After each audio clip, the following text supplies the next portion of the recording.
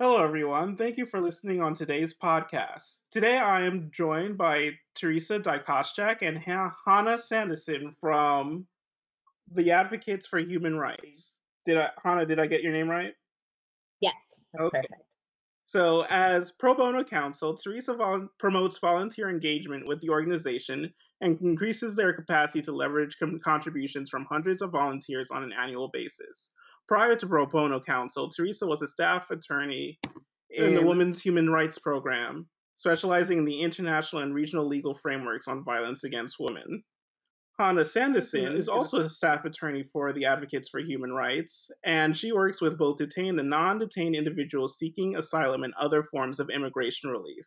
How are you both doing today? Thank you for coming and visiting me today. Doing well. Thanks very much for having us. Yeah, doing well. Thank you. Excited to be here. Yeah, thank goodness it's Friday. Yes. Just to let everyone know, this podcast will cover innovative service delivery models that the Advocates for Human Rights have performed in the wake of the COVID-19 pandemic. This is the Immigration Advocates Network. We harness the power of technology and collaboration to support immigrants and their allies. My name is Trey Dennis Brown, and I work within the organization as AmeriCorps Vista to help improve access to justice. So, I always want to keep these as conversational as possible, but let's get right to it. Are you guys ready? Yes. So, as I understand it, the Advocates for Human Rights is the largest provider in the upper Midwest that provides free legal services to low income asylum seekers. Can you tell me more about that? Well, I'd be happy to jump in and share a little bit more about the work that we do with the Advocates for Human Rights and the various volunteers that we work with. So at the Advocates for Human Rights, we are a nonprofit, a non-governmental organization. We're based in Minneapolis, Minnesota, but we work locally, nationally, and internationally on a variety of human rights issues. And our mission is to implement international human rights standards, to promote civil society, and to reinforce the rule of law. And volunteers are a core part of our mission, and volunteers work with us throughout the organization in all of the work that we do, from helping to greet clients at our front desk when our offices are open, to traveling to the United Nations with us to do on-the-ground advocacy at the United Nations, at the Human Rights Council, and various human rights treaty bodies. So we work on a variety of issues. In addition to migrant rights, we also work against the death penalty. We're a member of the World Coalition Against the Death Penalty. We work on women's human rights issues, and we work on LGBTI rights and a variety of issues with partners locally and internationally. And I'll defer to Hannah to talk more about our work with respect to representing individuals seeking asylum and other forms of immigration relief. Yeah, so in the Refugee and Immigrant Program of the Advocates for Human Rights, we also implement a pro bono model in our representation of asylum seekers and immigrants seeking other forms of relief like trafficking visas, unaccompanied children, and immigrants that are being held in ICE detention. So we have 3 staff attorneys and a director who we're basically representing 800 people, which would not be best practices if we were doing it ourselves. So our model is to work with pro bonos both in Minnesota and around the country to represent asylum seekers in court and in the asylum office, to represent children, and to represent, as I mentioned, individuals in detention that are seeking to stay in the United States. Roof. So I noticed, Teresa, you did go ahead and start talking about, volunteers in research, education, and advocacy. So I was wondering, what strategies do you use in place sourcing and also placing those kind of volunteers for that kind of work? Sure. Well, we are very lucky, not just in the Twin Cities, but in the United States, that we have very strong pro bono cultures. And we were actually founded by a group of attorneys in the Twin Cities back in 1983. And so we've had a long history of working with volunteers at the Advocates for Human Rights. So almost 40 years, we're celebrating our 40th anniversary in just a couple of years here. So we have long-standing relationships with law firms and corporations in order to share pro bono opportunities and have volunteers from around the cities, around the country, and around the world to work on the different types of projects that we have, not just our immigration work, but also working with our colleagues on anti-trafficking, women's human rights, international justice efforts. And so it really is having fantastic relationships and having fantastic partners and volunteers who are interested in joining us in this work. I myself was a volunteer for many years with the Advocates for Human Rights before I became a staff member. So it's really amazing the number of volunteers who are interested and who engage with us on an annual basis. We wouldn't be able to do what we do without their assistance. And so having the relationships with law firms and having that formal structure in place is really helpful to be able to get those opportunities out and to be able to recruit efficiently and be able to find amazing volunteers with such talent to be able to assist with our work. Anna, do you have anything to add maybe? Sure. I think, you know, one of the benefits as well to the model is that we're able to work with many different types of attorneys and attorneys with many different interests. You know, not every attorney is a litigator. Not every attorney is interested in appearing in immigration court for a good reason. And I think, you know, it's great that we're able to, you know, work with so many different attorneys and offer different pro bono opportunities for folks that are more interested in doing research work, writing up, you know, brief samples for us, or doing country conditions research, or, you know, writing a model comment for a proposed rule that came out. So it's great because, you know, when attorneys come to us that are interested in volunteering but aren't exactly sure where to get involved, you know, we have a lot of different options for them, time frames, like amount of you know, work that will go into it, what their you know, their commitment is going to be, but also just different types of legal work, which I think is not always possible at every organization. So I think that is another strength of the work, and allows us to do more and partner with more people. Thank you so much for both of you for giving such nice answers to that. Hannah, I did pick up on a couple of things that you mentioned, which sort of leads us into the next question, which is obviously very topically regarding the COVID-19 pandemic. And a large part of the reason why we invited you today was sort of to hear about how, you know, your delivery models have sort of shifted in the wake of, you know, social distancing and such.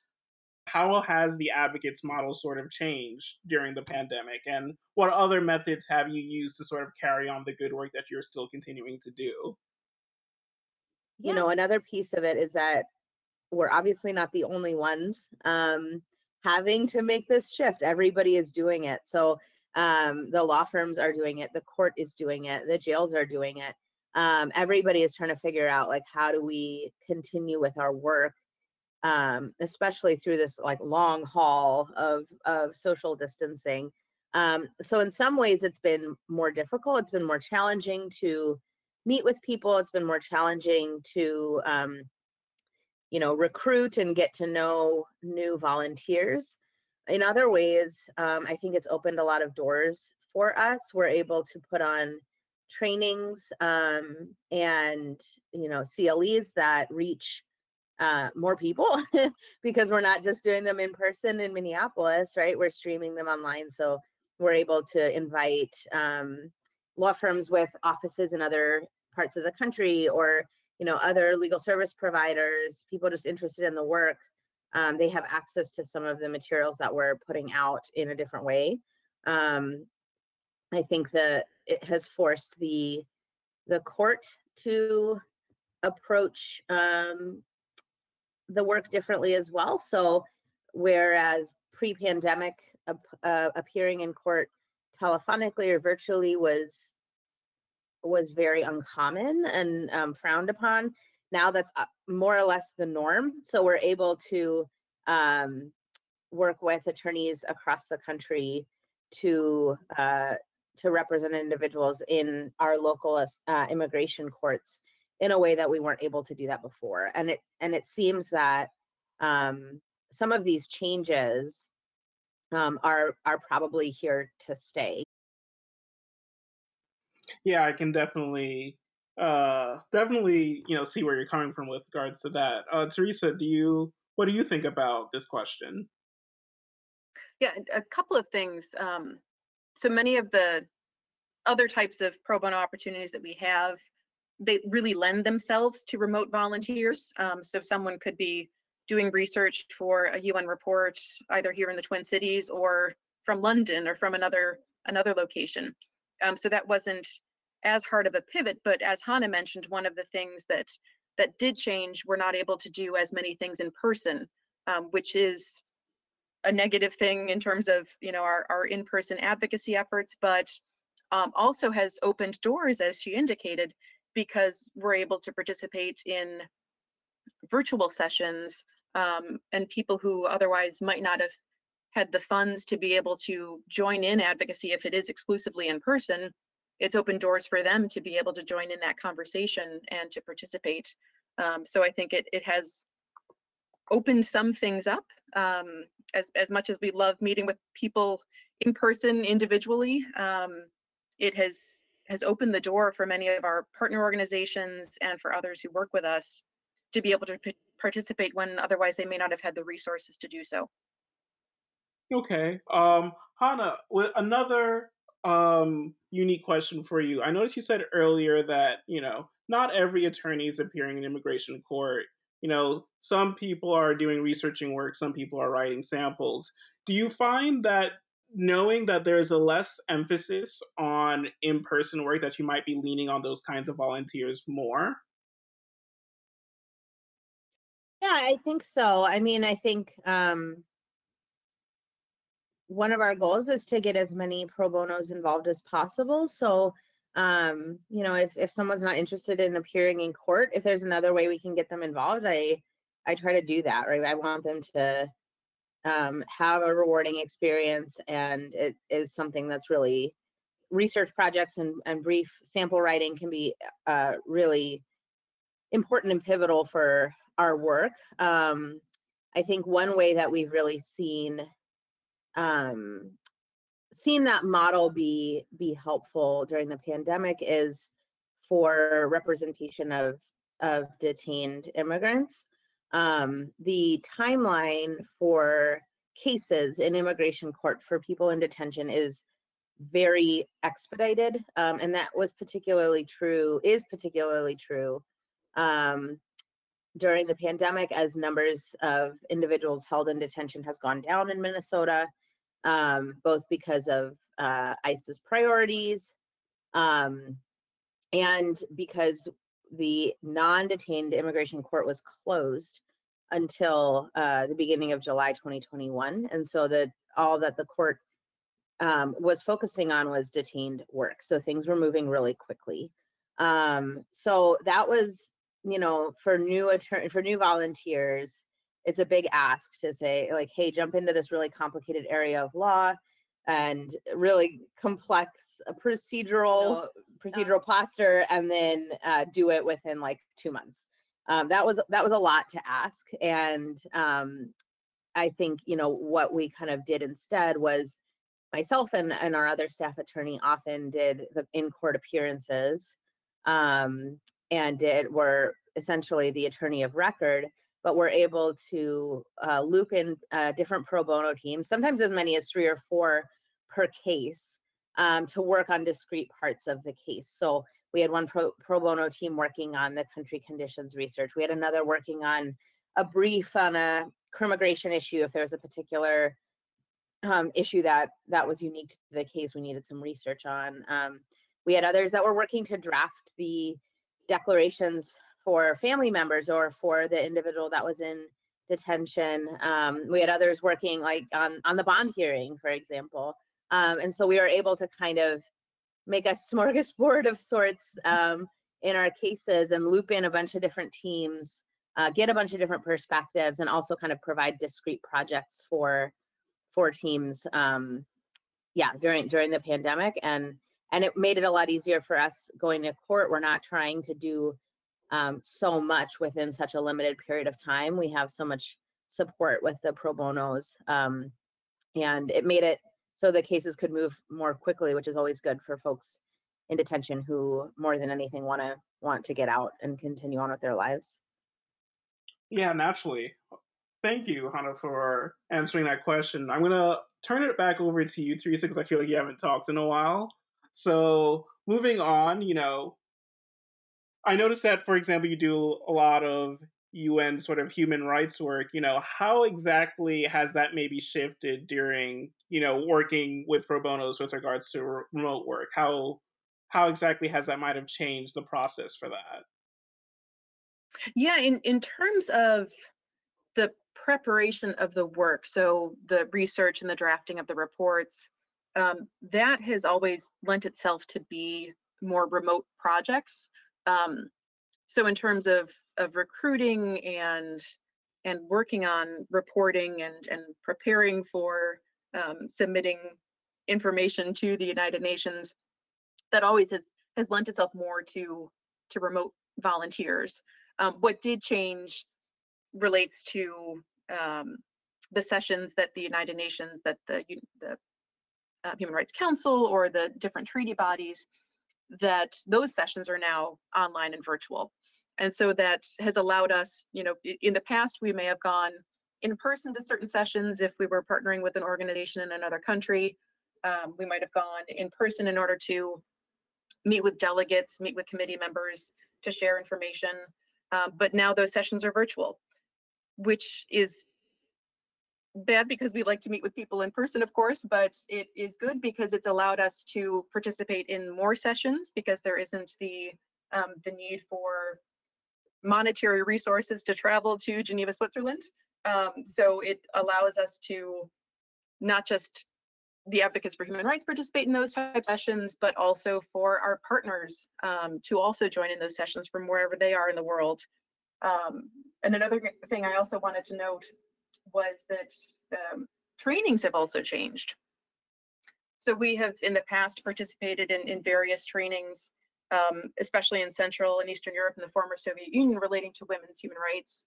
And unfortunately, those training sessions have now needed to go virtual, and that has required us to increase our technological skills to be able to continue with those trainings with the partners that we work with overseas, to be able to continue to share the information and the knowledge and to help train the next generation of human rights defenders.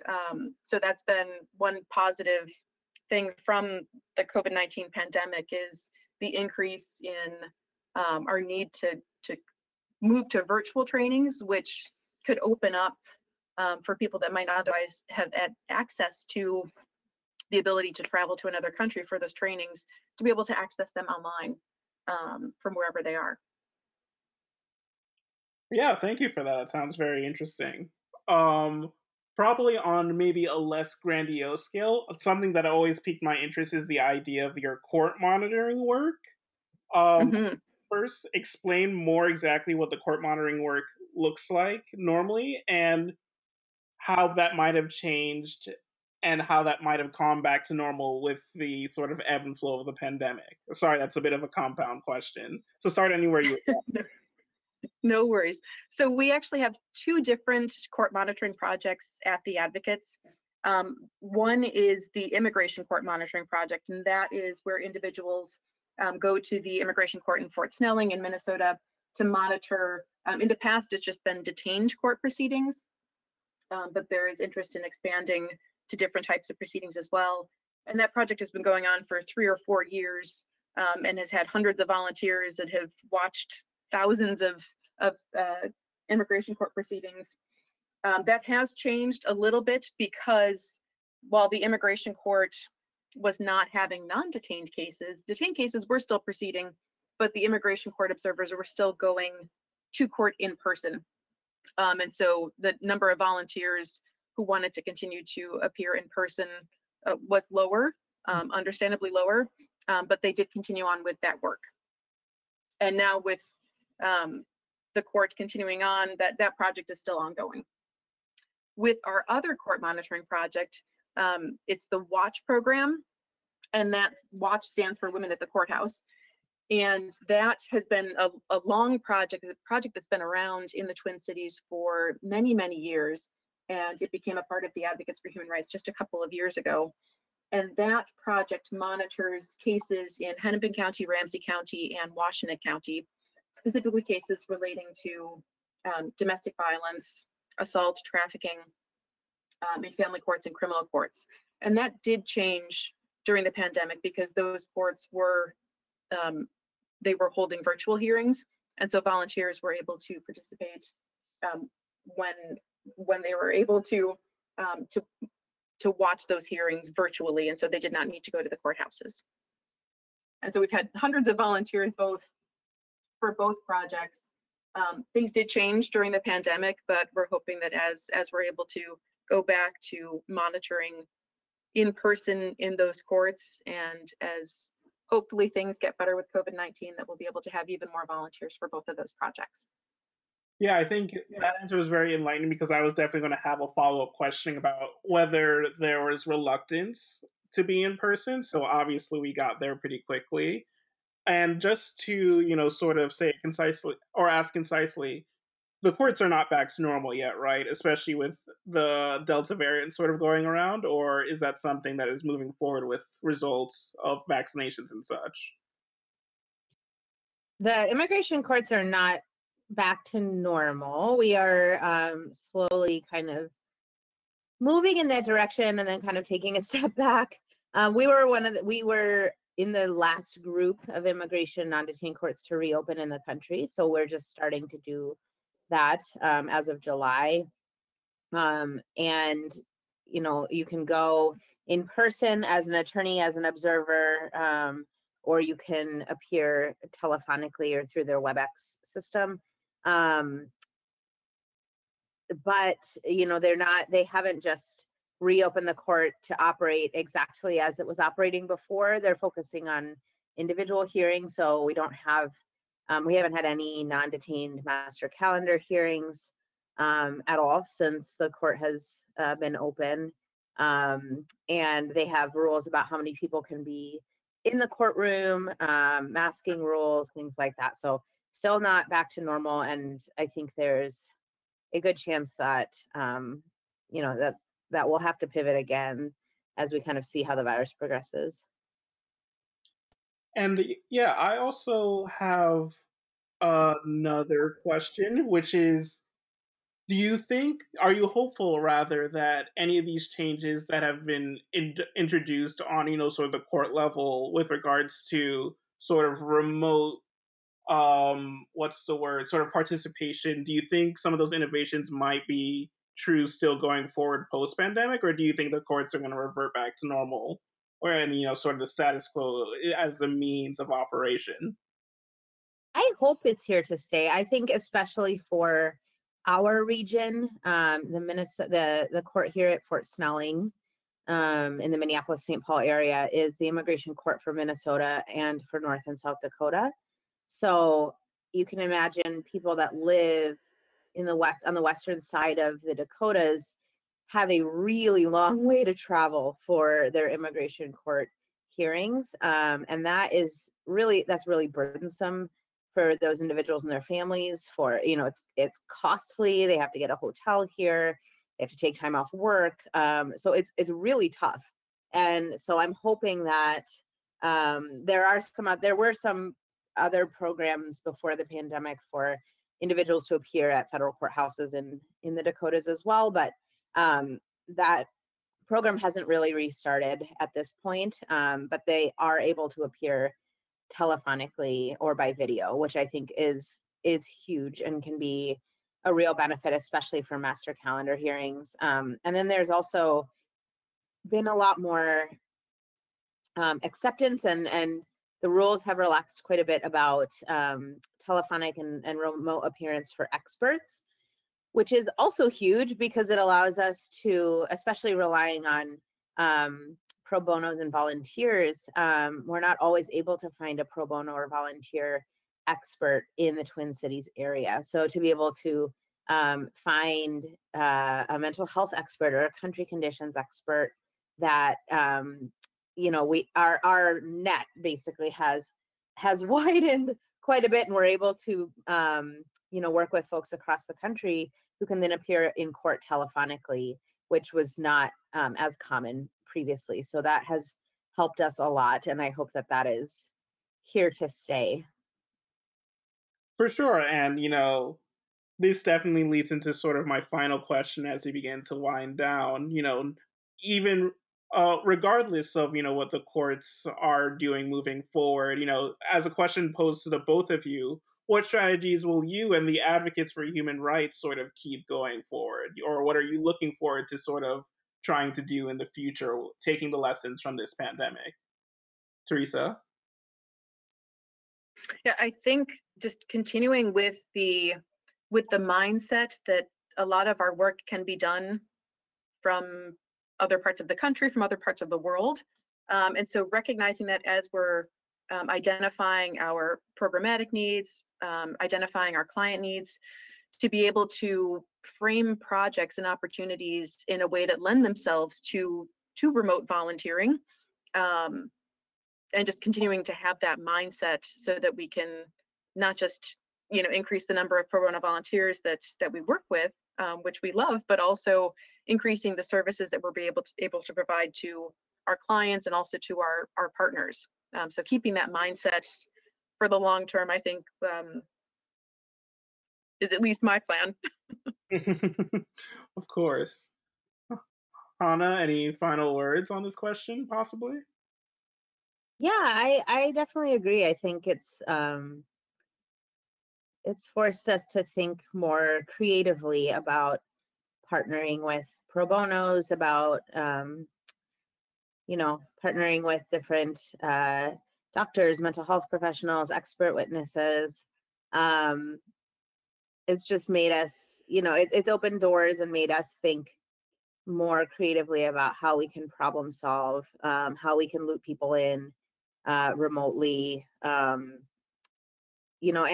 also for our clients, how do we stay in touch? How do we deliver legal services, or figure out where the needs are in greater Minnesota if we're not able to go in person, and having to think through that has made us realize, we can have a broader reach. We can reach out. We can do outreach to greater Minnesota, to North and South Dakota, without having to make an 8-hour trip to do that.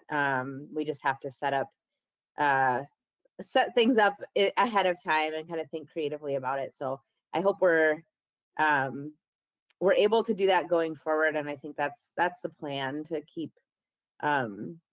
ourselves connected in that way, and to keep thinking creatively so that we can reach as many people as possible. Yeah, and reaching as many people as possible is always the goal and sort of the mission statement of all of our organizations, isn't it? Exactly. Yep. All right. Well, I guess that's all the questions I have for today. I mean, are there any final parting words?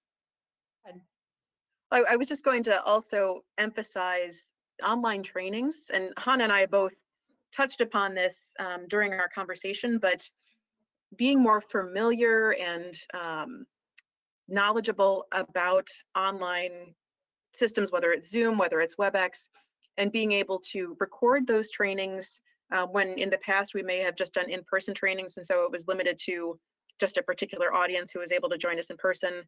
Now we have the mindset that we're recording trainings to be able to share with a broader audience, and making sure that there are resources that are available. And I think that really is key, just to make sure that the information is being shared with as many people as possible, and that knowledge is being shared. Hopefully because people are interested in volunteering with us on our asylum work or immigration work or other areas, but just to have that human rights information available to so many people, I think is one of the good things that we have done, and made information available to more people across the country and across the world. Hannah, I think you wanted to say something? Yeah, I really similarly to what Teresa was saying, we're thankful for platforms and partnerships like Ian, who allow us to get that information out there to more people, to put it online in a way that makes sense and looks pretty, and that you've kind of all thought through, like, what are best practices, what's the best way that we can get this information, catalog this information, make sure people have the best resources possible. So we're really thankful for the partnership with Ian that was obviously in existence before the pandemic, but I think has just really become stronger through this time. So another thing we will keep going forward. This is going to probably become a recurring theme in the podcast that I do, but once again, I did not put anyone up to the Ian plug. Just natural. Yeah. All right, then. Thank you, Teresa and Hannah, for your time and expertise. For those who will be listening at home, there will be a recorded version of this podcast on our site at immigrationadvocates.org. Access is free for members, and membership is free for nonprofit staff and pro bono attorneys. It was so great having you two here today, and thank you for taking the time to talk with me. I know we started off a little rough, but I really think that we settled into it over time. Thank you. Thank you. Thanks very much.